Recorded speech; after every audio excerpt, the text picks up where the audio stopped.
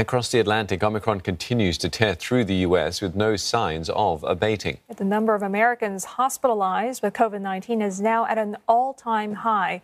It's nearly 3 times more compared to last winter when the country was experiencing a Delta-driven peak. Infections also hit a new record of 1.35 million on Monday. Public health officials have argued that record cases should not be of a big concern, as Omicron is less severe compared to Delta. But the sheer volume of infections has already overwhelmed hospitals across the country. About a quarter of U.S. hospitals are experiencing critical staffing shortages. And some experts say in densely populated cities like New York, hospitalizations have not yet peaked.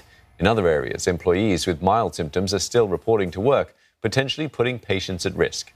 In the face of rising criticism, U.S. President Joe Biden and his top health officials have defended the government's pandemic response. Mr. Biden said that he's confident the country is on the right track to fight the pandemic, despite accusations his administration has been too focused on vaccinations at the expense of support for the struggling healthcare system.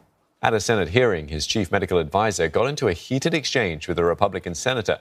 The two argued over practically everything, from the efficacy of masks to the origins of the virus. Do you really think it's appropriate to use your $420,000 salary to attack scientists that disagree with you? I think in usual fashion, Senator, you are distorting everything about me. Did you ever object to Dr. Collins' characterization of them as fringe? Did you write back to Dr. Collins and say, no, they're not fringe, they're esteemed scientists, and it would be beneath me I did not do that? Madam Chair, I would like just a couple of minutes because this happens all the time.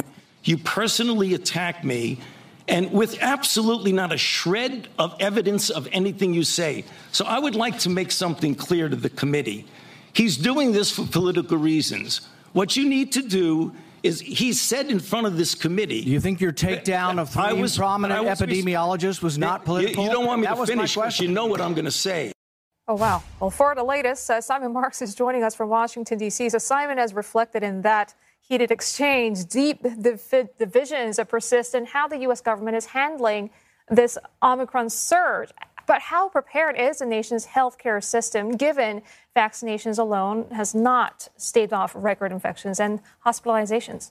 Julie, we actually heard grave concern expressed about that today, and it came on Capitol Hill from the acting head of the Food and Drug Administration. She was testifying, and she warned that Omicron is now spreading so rapidly here, she believes that most people, as she put it, most people in America are now going to catch COVID-19, and she expressed tremendous anxiety about the ability of the country's health system not only to cater for all those people now requiring hospital attention, a record of more than 136,000 hospitalized in a single 24-hour period earlier this week, but also how the healthcare system here is going to handle the staffing impacts of COVID-19. Already, nearly a quarter of hospitals are reporting chronic staffing problems. Now, the White House insisted again today that the US has the tools to beat Omicron back, that it's not always going to be like this, but the CDC is poised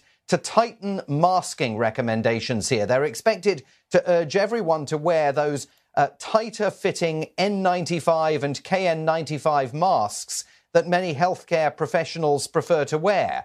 And that, in and of itself, is fresh evidence that, in fact, Americans may not yet have all the tools in hand to deal with the crisis that is now underway here. So very, very big questions outstanding in Washington. Thanks very much for that update. Simon Marks in the U.S. Capitol.